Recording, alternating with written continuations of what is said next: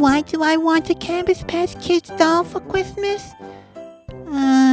Because they don't look like the other dolls.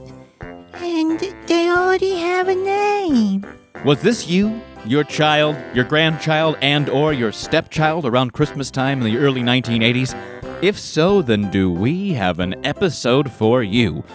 If that doesn't apply to you, you should still stick around because we're talking about the nefarious origin story of Cabbage Patch Kids. Cabbage Patch Kids this week on This Was a Thing.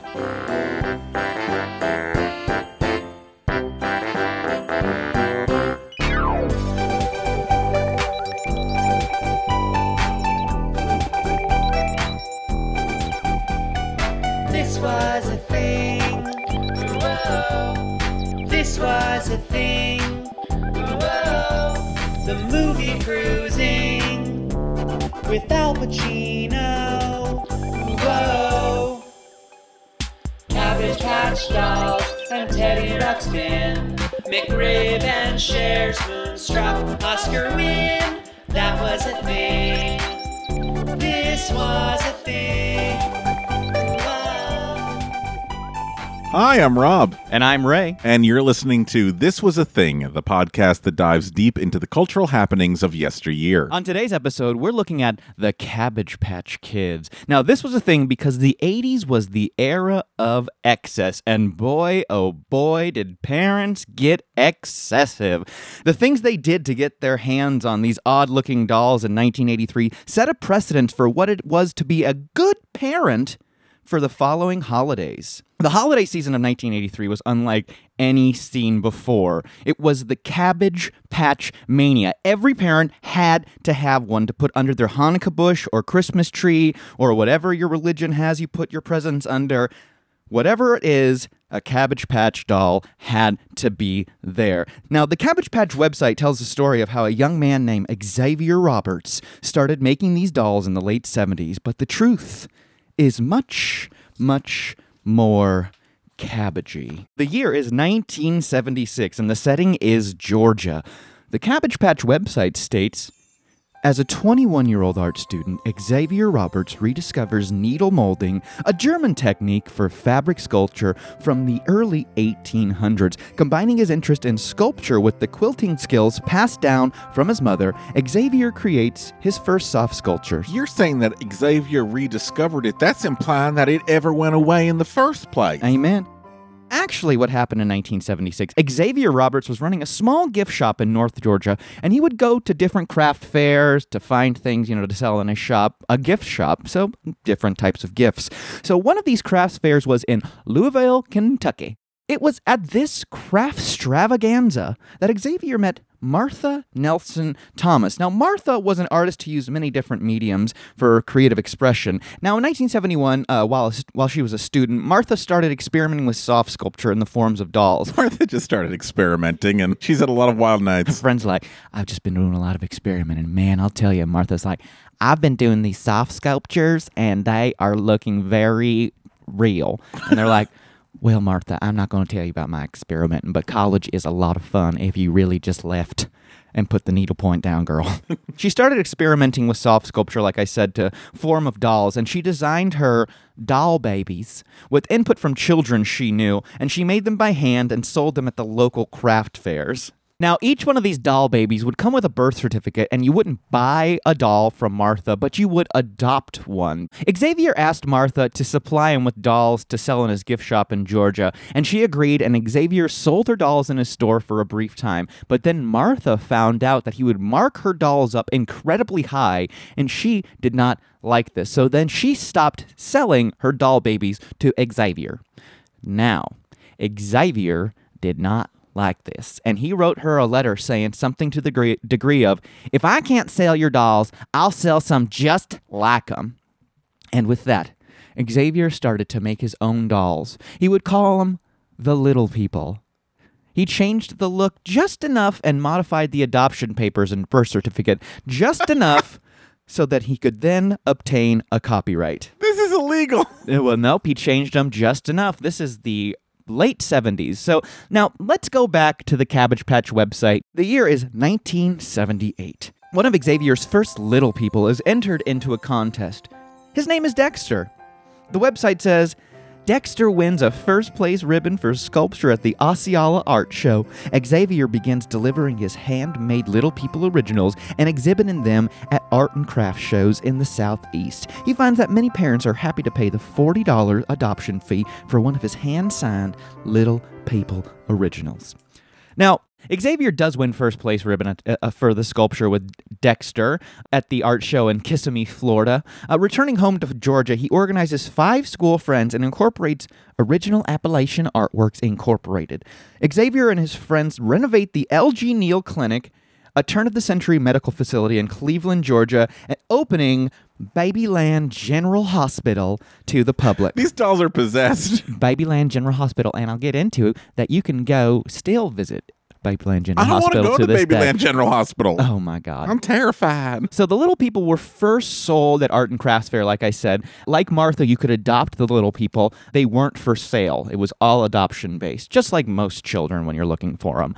Prices could go for up to $1,000 for these things. Yeah. Why? Because they were that custom. I don't know. Now, for some reason, Xavier signed every doll's butt with his name, Xavier Roberts. And this tradition would continue when they became mass-produced. So Tradition or fetish? Well, either way, they are his signature was still on them for years to come. Babyland General Hospital is a different story. That is just so much fun. Now, Babyland General Hospital is presented as a birthing, nursery, and adoption center for premium Cabbage Patch Kids. You get a birth certificate, adoption papers, and the names that were pulled from a 1938 Georgia birth record. And there are live births from the mother cabbage tree. Now, there's a couple different clips I found, and it's not really worth putting on here, but I just have to tell people, you need to look up Babyland General Hospital on YouTube because there's a nurse and there's a tree. They do an ultrasound of the tree. The tree has a little screen that shows there's a cabbage patch.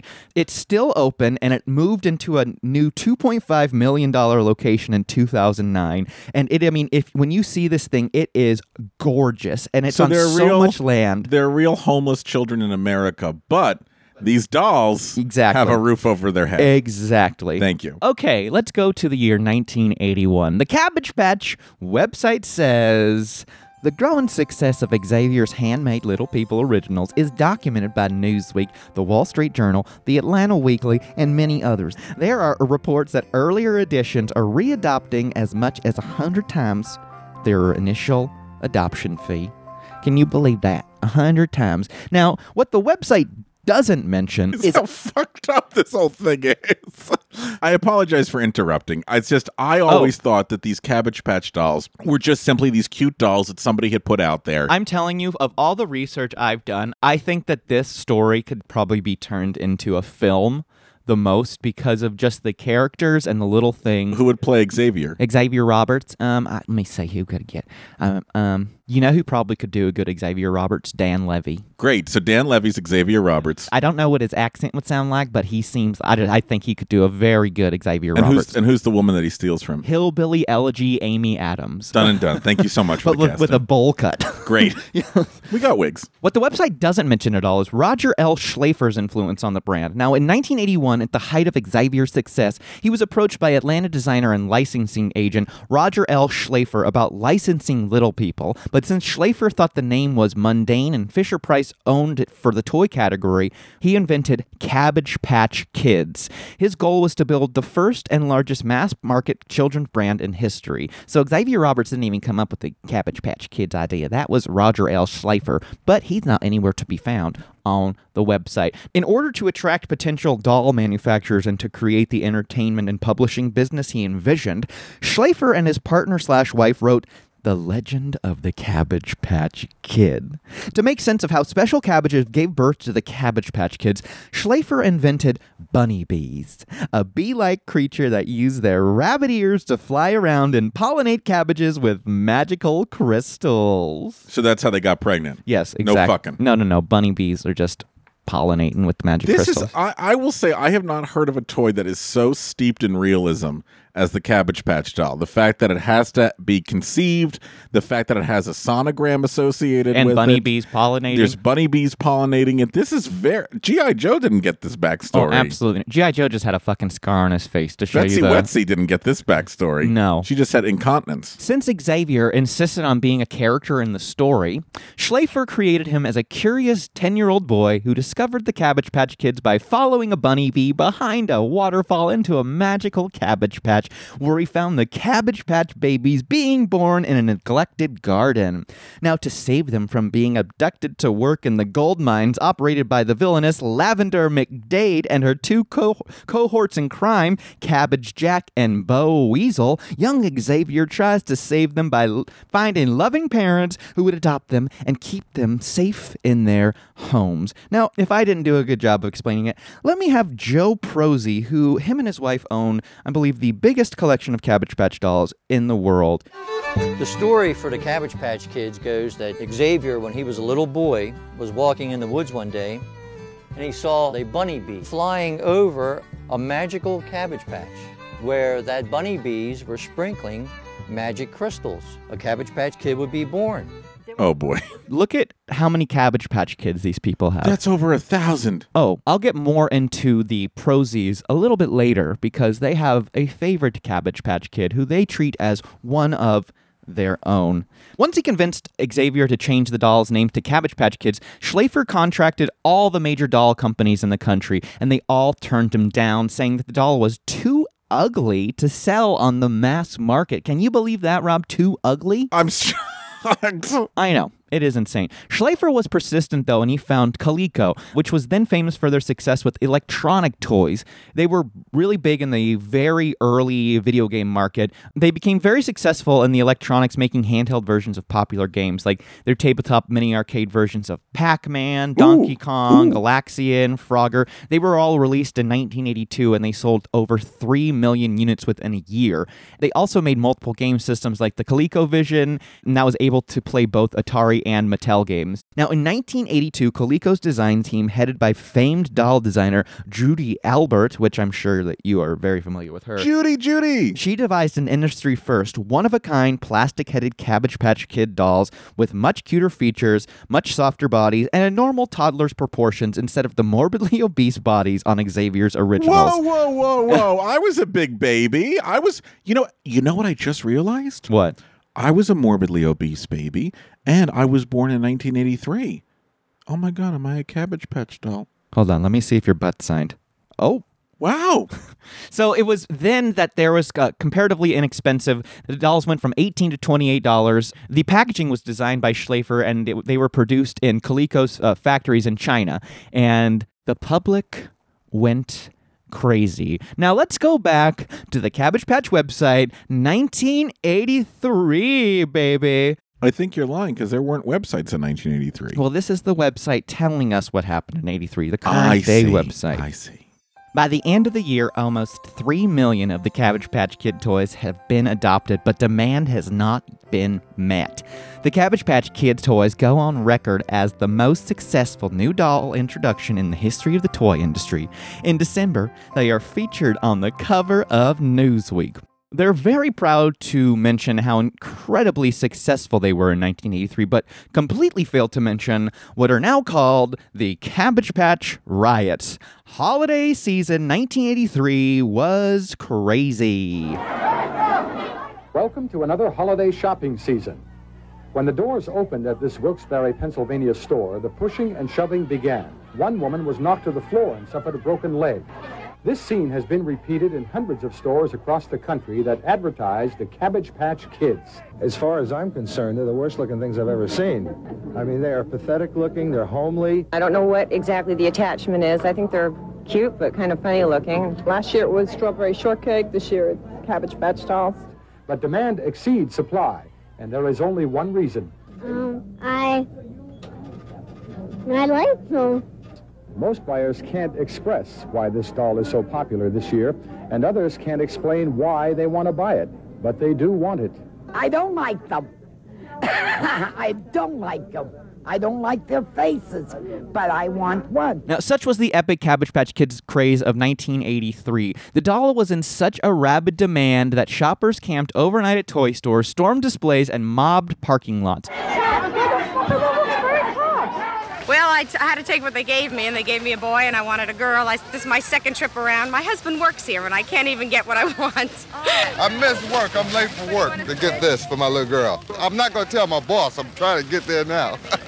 The most famous incident occurred at a Zayre department store in Wilkes-Barre, in Pennsylvania. An angry mob of 1,000 parents wanted Cabbage Patch Kids. The riot in the store got so bad that the store manager grabbed a baseball bat to protect him. "This is my life that's in danger," William Shigo was quoted as saying in the New York Times. A Time article from 1983 about the craze had this to say: "What are we to think of a homely, vinyl-faced cloth doll that has become such an object of desire to so many people that 5,000 of them staged a near riot last week at Hill's department store in Charleston, West Virginia? Manager Scott Belcher could provide no explanation. He could only describe a Christmas crowd becoming a Christmas mob. They knocked over the display table. People were grabbing at each other, pushing and shoving. It got ugly." When people weren't beating each other, they bribed store clerks or radio stations that were giving the doll away as prizes. Other desperate adults sought out the addresses of people who managed to successfully obtain one of these dolls with the aim of showing up at their house and doing God knows what. Also, from the Time article, the company says it's chartering planes to bring in 200,000 more dolls a week from factories in Hong Kong, and faced with the false advertising charge by the Consumer Affairs Department of New York's Nassau County, which accuses Coleco of harassing children by advertising dolls that are not available. The manufacturer has temporarily suspended its advertising. So essentially, since they were advertising without having dolls available, Consumer Affairs came to them and said, "You need to pull your advertising because you're lying for children because they're not available," which I don't see happening nowadays. Oh, God, no. No. Anything that sells out immediately, I'm sure, gets more ad space, so it creates more of a demand. Oh, absolutely. As to why Cabbage Patch Kids were so popular, Time turned to the professionals. Psychologists offer their usual blizzard of explanations. One theory is that the very homeliness of the dolls is appealing. It is comforting, wrote Dr. Joyce Brothers, to feel the Cabbage Patch doll can be loved with all of your might, even though it isn't pretty. Even though your baby is ugly. Yeah, exactly. It's one of those things where they're teaching children. That's fucked up. Still, another theory emphasizes the doll's adoption ritual. The computers have given each doll a mellifluous name like Cornelia Lenora or Clarissa Sadie, and each comes with its own birth certificate and adoption papers ready to be signed. Did you ever have one? I did not. I must have had one. My parents must have bought me one. I had one named Spencer. And it had Wizard of Oz clothing. No, you know what? I didn't really have Cabbage Patch. I had glowworms and My Buddy. Oh, My Buddy. My Buddy and me. And Kid Sister. But wasn't the My Buddy the idea for Chucky? Yes, he was the influence for Chucky. But in my innocent mind, he was a wonderful friend.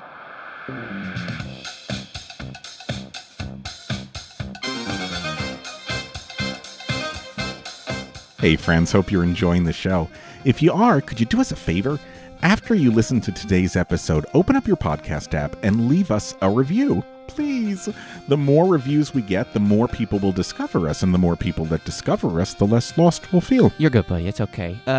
Look, nothing has ever been easier to do. Just go ahead and grab a pen real quick. It's okay. We'll wait. Don't worry. Okay, head on over to your podcast app, click those 3 dots in the lower right-hand corner, click Go to Show, scroll down till you see ratings and reviews, then leave us some stars and a comment or two so our parents know that it was worth all the tuition that they spent. And if you really love us, head on over to patreon.com and send us some money, and in return, you will get access to merch, special episodes, bonus content, pictures of me shirtless. Okay, that's patreon.com. Search This Was a Thing and help us out. But you know what? You've already helped us out today by listening to us, and we can't tell you how much we appreciate that, so thank you. Thank you.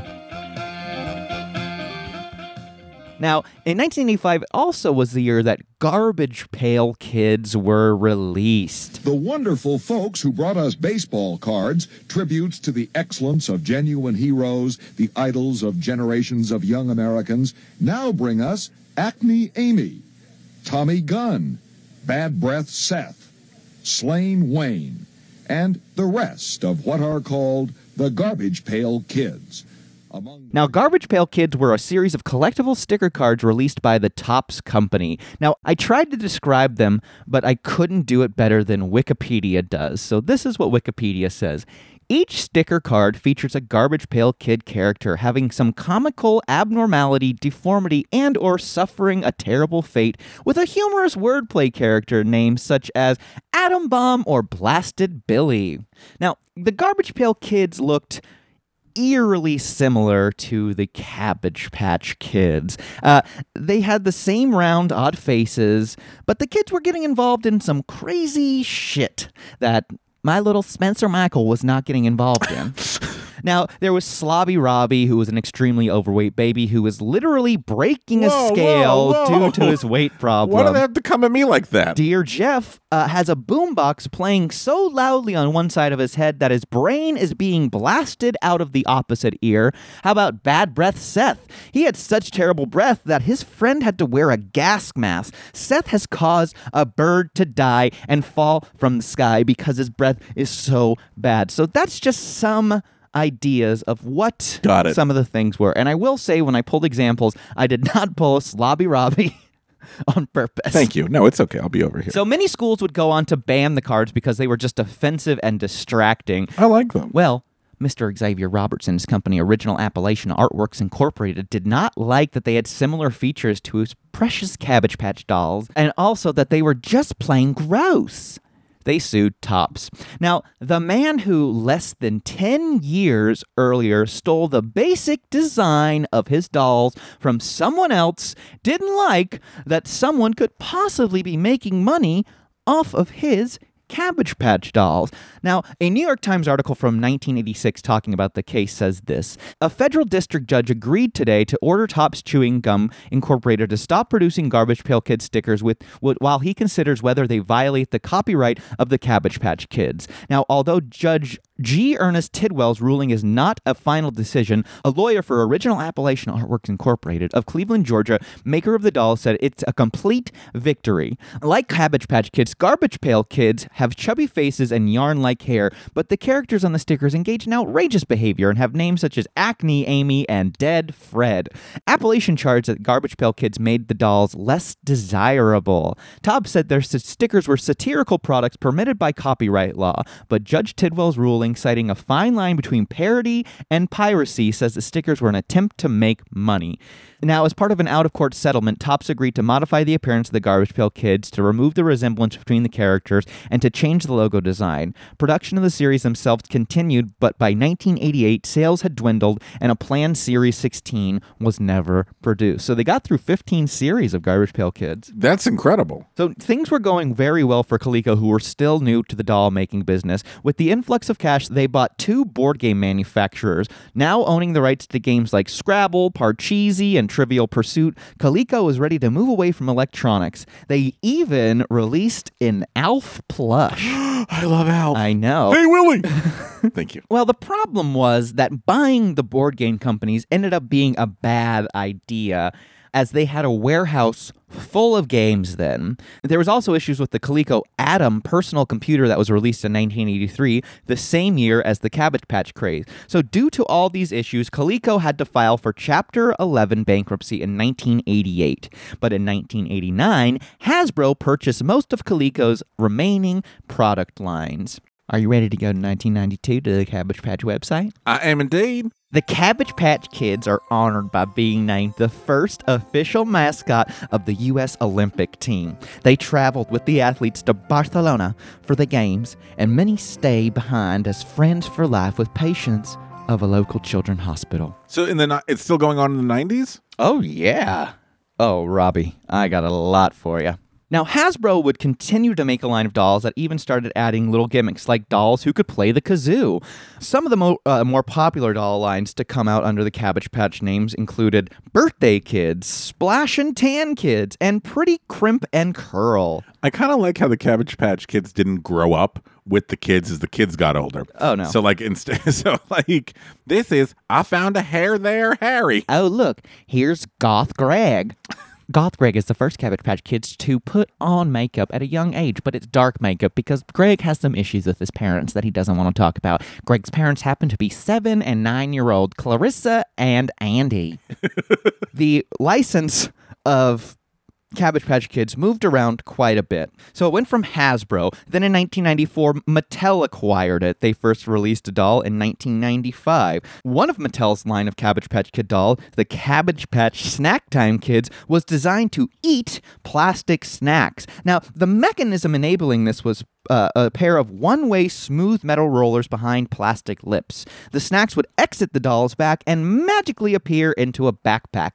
The mechanism could be deactivated by releasing the backpack. They were extremely popular during the Christmas 1996 year. The line was voluntarily withdrawn from the market following an agreement between Mattel and Consumer Product Safety Commission in January 1997, following several incidents where children got their fingers or hair stuck in the doll's mouth. Kids are stupid. Oh, yes, they are. In 2001, the license changed hands yet again. Toys R Us was running the distribution this time, and they were producing 20-inch kids and 18-inch baby dolls. Both had cloth bodies and vinyl heads. Now, in 2003, the license changed yet again, this time going to Play Along Toys. They used Roger Schlafer's original packaging, and they launched the Cabbage Patch Kids 25th Anniversary Collection using some of the original head sculpts from the very first Coleco editions. Now, let's go to 2005 to the CPK Cabbage Patch Kids website. The Toy Industry Association, TIA, selected the Cabbage Patch Kids brand as a finalist in the 2005 Toy of the Year, TOTY Award, in the Property of the Year category. The 16-inch Cabbage Patch Kids manufactured by OAA licensee Play Along Toys, division of Jack Pacific Incorporated, was also a finalist in the Girl Toy of the Year, TOTY, the industry's version of the Oscars. Gives toy manufacturers the recognition they deserve for producing best-selling product, according to Tom Conley, president of the TI. Now let's jump forward to 2009. The Cabbage Patch Kid website says Cabbage Patch Kids officially move into their new home on November 21st, 2009, with over 70,000 square feet of space and featuring the Magic Crystal Tree, where guests can watch a live delivery of the Cabbage Patch Kid. Open daily to the public with no admission fee. Check our calendars for special events and hours. Now, this Cabbage is having an at-home birth. So we're going to put Mama Cabbage in a bathtub. Yeah. And, okay, well, boy. Oh, well, this is sad. The water's a little too hot, so now we have cabbage soup for everybody. I'm so sorry kids had to see that. In 2011, Jack Pacific acquired Play Along Toys and assumed master toy licensee for Cabbage Patch Kids, another licensee. In 2015, Wicked Cool Toys became the current licensee of Cabbage Patch Kids. Wicked Cool Toys released new additions to the line like Little Sprouts, a toy line of tiny collectible dolls, and Adoptimals, plush pets who interact with the kids. In 2018, the Little People and Cabbage Patch Kids celebrate 40 years of adoptions in Cleveland, Georgia. 40 years. 1978 is when the first Little People doll was adopted. In 1979, Martha Nelson Thomas, the woman whose doll designed by Xavier Roberts had been stolen, filed a lawsuit against Xavier and his company. Oh, good. Martha's friend who told her she'd purchased one of Martha's doll babies in the Atlanta airport, Martha hadn't sold any to the airport. This was the first time that she was made aware that there was a copycat. Back in those days, before you could copyright something, that you had to put a little copyright symbol or write copyrighted next to a product. I mean, it was simple as that. Martha never did this, opening the door for Xavier. Martha always felt that it took away from the doll babies being children, so she didn't copyright the design. Martha wasn't a litigious person by any means, but she felt that she should get some recognition for her input for the doll. So the pre-trial lasted several years, but midway through the trial in 1985, the parties reached an undisclosed settlement out of court. Now, the exact amount was never said, but Martha said that she was able to put 3 children through college with the money. So she at least was able to do that. You know, she got some recognition, but she's still nowhere on the website, nothing about it. There's actually a great Vice mini documentary on YouTube that I pulled some clips from that talk about this more in depth that is totally worth watching. Martha Nelson Thomas passed away from ovarian cancer in 2013. At her funeral, anyone who had a doll baby was invited to bring it, and the front row pew was reserved for them. And now I will say this, when I first read that, I was like, oh, that's kind of lame. But then Vice has her husband talking about it, and they show a picture of it, and it's like, it's so fucking sweet. Like, I don't know. It's so sweet. I'm getting like teary-eyed because it's just like one of those things. It's so sad. I'm so glad she got a recognition. But I don't know. Oh my God, I'm getting welled up just thinking about it. I'm crying. a softie. Whatever. Now, things didn't end very well between Xavier and Roger Schlafer either. Fine with me. I'm not a big fan of Xavier. Okay, this is wordy, but I'll explain. Roger originally developed and licensed Cabbage Patch Kids to Coleco under the name Schlafer, Nance & Company, SN&C for short. In 1983, Xavier was riding high off the Cabbage Patch Kids and decided to start a new line of dolls called Fur Skin Babies. They were collectible teddy bears that had similarities to Cabbage Patch Kids. Each fur skin baby had its own unique attire, names, and character background story in the Valley of Moody Hollow. Moody Hollow is where Xavier's roommate goes when he's just having a bad mood. Unfortunately, the line ended in the late 1980s. Another part of that wordy statement was an hour-long TV show combining Cabbage Patch Kids and Fur Skin Bears was offered by ABC to Xavier, but he turned them down. Now, SN&C, they didn't like that Xavier turned them down without their knowledge because he wanted to have complete creative control.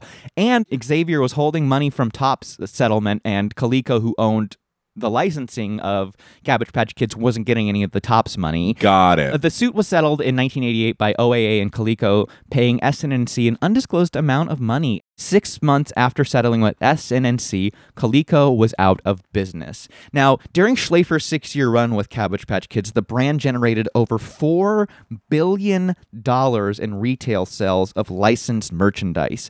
So the dude pretty much built the brand for Xavier Roberts, came up with the story, and made $4 billion in his time. That is fucking insane. That is an insane number. And that dude is not mentioned on the website at all, which is just insane to me. Now, Xavier Roberts was able to buy a 30-room mansion with the success of the stolen idea. He has a chauffeur limousine and at one time apparently had a staff of 200. And there aren't as many news stories about Xavier's, but Cabbage Patch dolls still live on. Now, here's a clip I promised you. This is Pat and Joe Prosey. They have a Cabbage Patch doll named Kevin that they love very, very much. And they actually have one of, if not the largest collections of Cabbage Patch dolls in the world. But Kevin is their favorite. We adopted Kevin in 1985. With every kid that you adopt, we promise to love them and be their best parents and take care of this child. He's easygoing. Quiet. Behaved. Well behaved.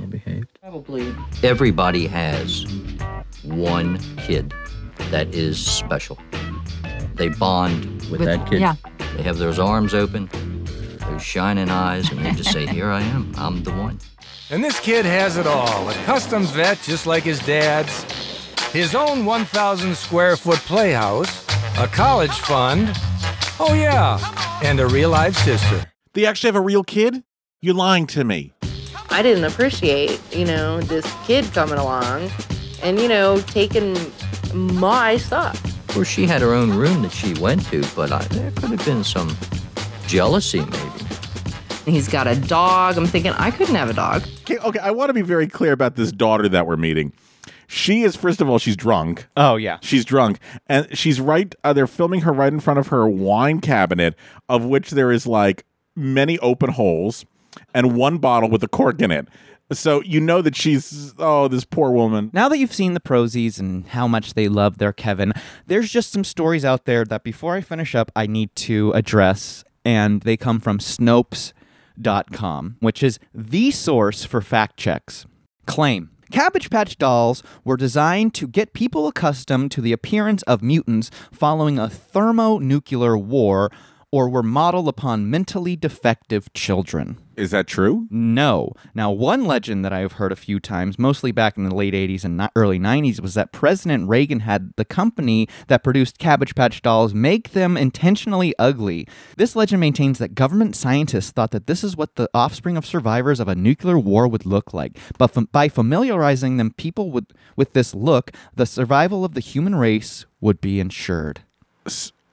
Okay. Other versions of the story that I've heard is that this was the CIA's idea and that the government had actually exposed people to high levels of radiation and had them reproduced to get models to help with designing the dolls. This has been proven false. I just wanted to put that out there for people. There's also apparently an article about Cabbage Patch dolls coming to life and strangling their owners that appeared in National Enquirer in the late 1980s. That is true. This was around the time of Child's Play, so obviously... In their defense, though, she wasn't a very good parent. This is the last one. Cabbage Patch Kids are plagued by another rumor. One involved dolls supposedly returned to the factory for repairs. In that rumor, children who hopefully await their dolls' return are saddened to receive a death certificate instead. Is that true? They send them death certificates? I think that's a rumor, but man, what a fucking rumor, right? Now, I want to end with a reminder of how the Cabbage Patch story all started. Xavier Roberts was a 10-year-old boy who discovered the Cabbage Patch Kids by following a bunny bee behind a waterfall into a magic cabbage patch, where he found the Cabbage Patch babies being born. To help them find good homes, he built Babyland General in Cleveland, Georgia, where Cabbage Patch Kids could live and play until they were adopted. Now, when we get back from our break, we'll be coming to you live from the actual Cabbage Patch that Xavier started this all in. We'll discuss our thoughts on Cabbage Patch Kids live from behind the magical waterfall after this. This was a thing, this was a thing.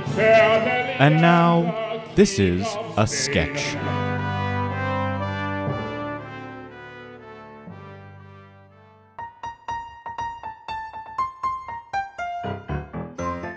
I got to the store 3.5 hours before they opened, and I was still 11th in line. The important thing is that you got one. All right, let's see it. What's all this fuss about? I want you to meet Sandra. She even has her own birth certificate.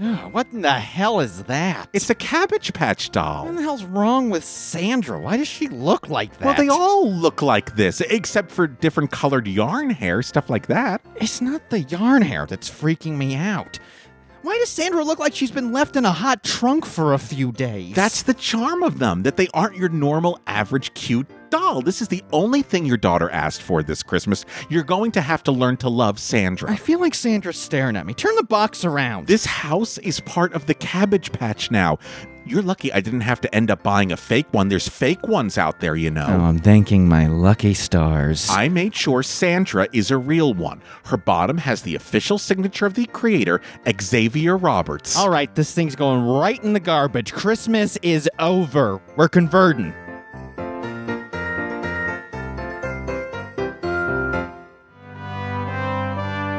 Thank you. This was a sketch.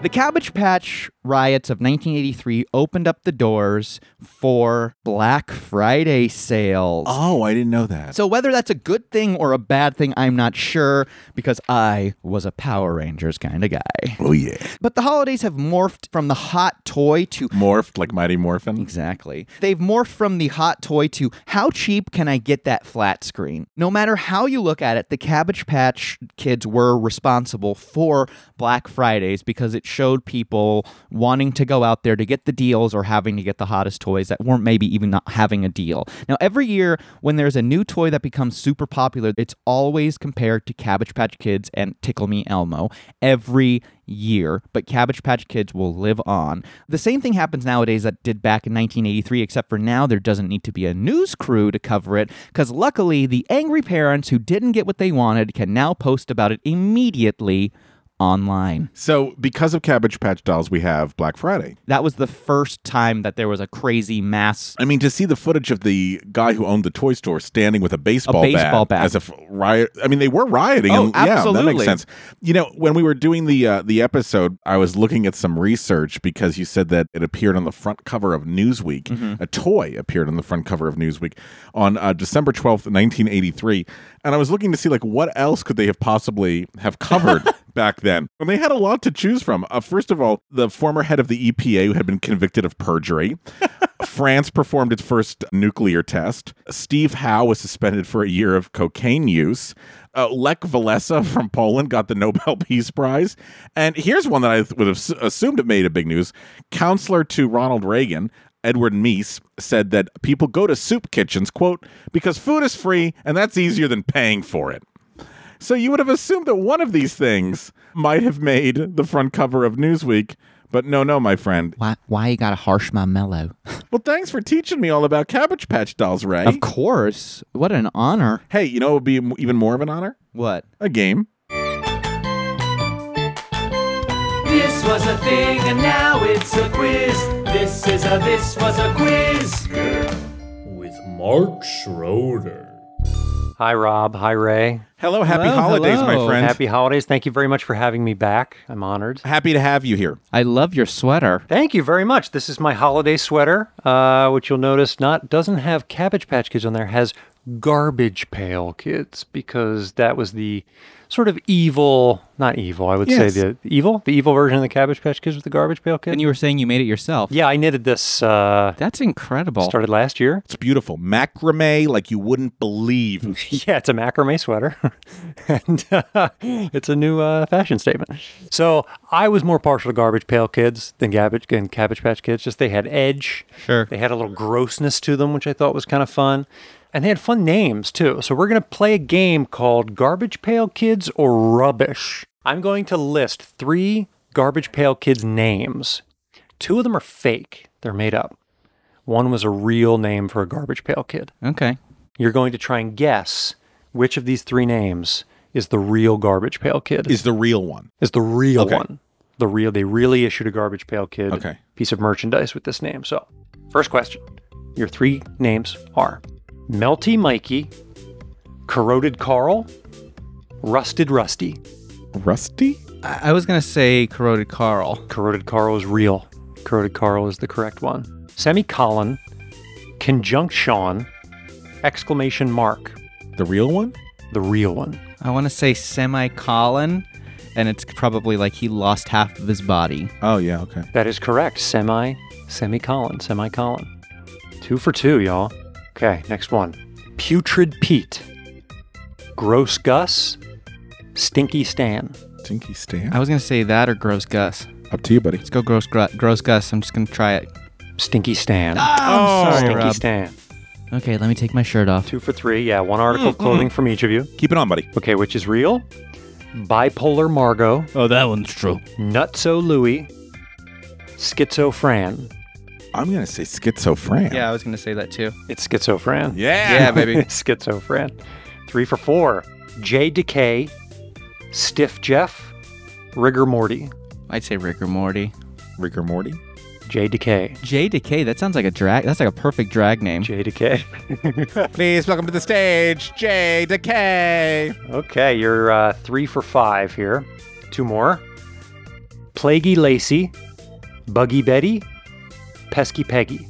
Buggy Betty. Yeah. Buggy Betty is correct. Nice. Buggy Betty is correct. That was with America Ferrara, right? Final one. Mm-hmm. Atom Bomb. Nitrogen. Dan O'Mite. Atom Bomb. It's Atom Bomb.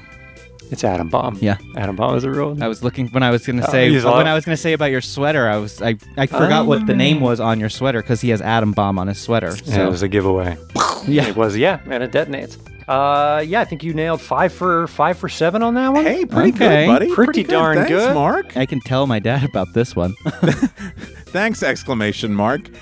Folks, we hope you have happy holidays. Don't get too crazy buying gifts for people. Remember, you saw what happened in the Cabbage Patch riots of 83. Please. We want to avoid that. Ray still hasn't spoken since then. Thanks, Ray. All right, we'll talk to you all soon. Take care. He's waving. Bye-bye.